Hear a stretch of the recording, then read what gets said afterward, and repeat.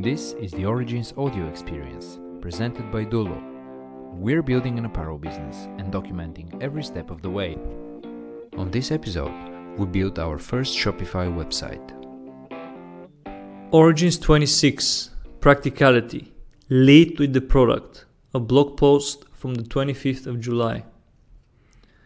After 10 months of product development and a few months of sharing what we're up to on a daily basis while building this business, we finally decided that it's time to invest into creating one of the most vital pieces of this puzzle, our e-commerce website. We may or may not have delayed this project given that we are programmers by day and that creating a website is a lot more native to us compared to talking about fashion collections, color stays, gingham or rebuy weaving, etc. Even though we're still not ready to start selling, we are shortly approaching that time and it made sense to start creating a central hub that can showcase our products, provide more information about us, our vision and the product, as well as point people to the platforms we are most active on. You can see the current version of the website over at weardulo.com. We also added the option to sign up for our newsletter, as we had some interest from people asking when we're going to start selling.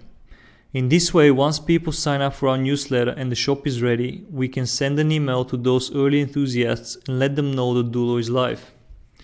Not to mention all the other benefits of building a strong mailing list when it comes to creating a community around the brand.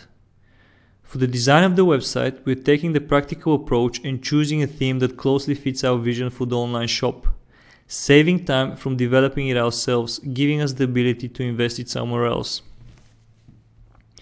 We're using the theme pretty much out of the box with only a few customizations.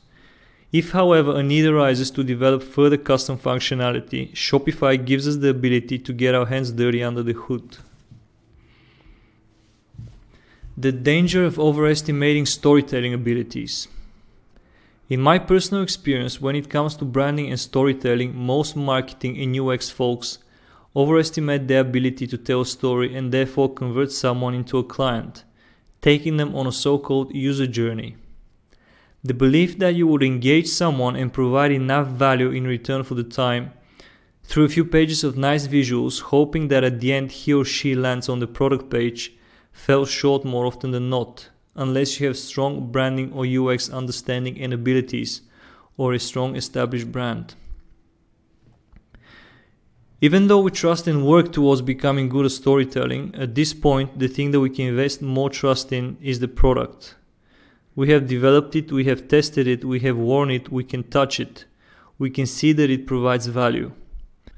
Therefore, we want to put the product front and center on the website, given that it's the most stable attention anchor at this point. The positioning of the product on the homepage also ties in with our overarching theme of saving time and providing convenience. We'd love people to go through the website and look at our story, but we want them to be able to do that on their own terms. If they're there to get a shirt, we want to provide that straight upon landing on the website. Good storytelling on all other platforms that tie together into the product page at the end will not hurt, of course.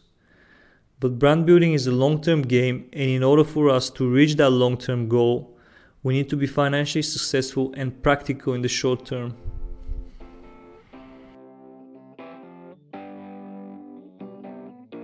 Thank you for listening to the audio experience by Dulo.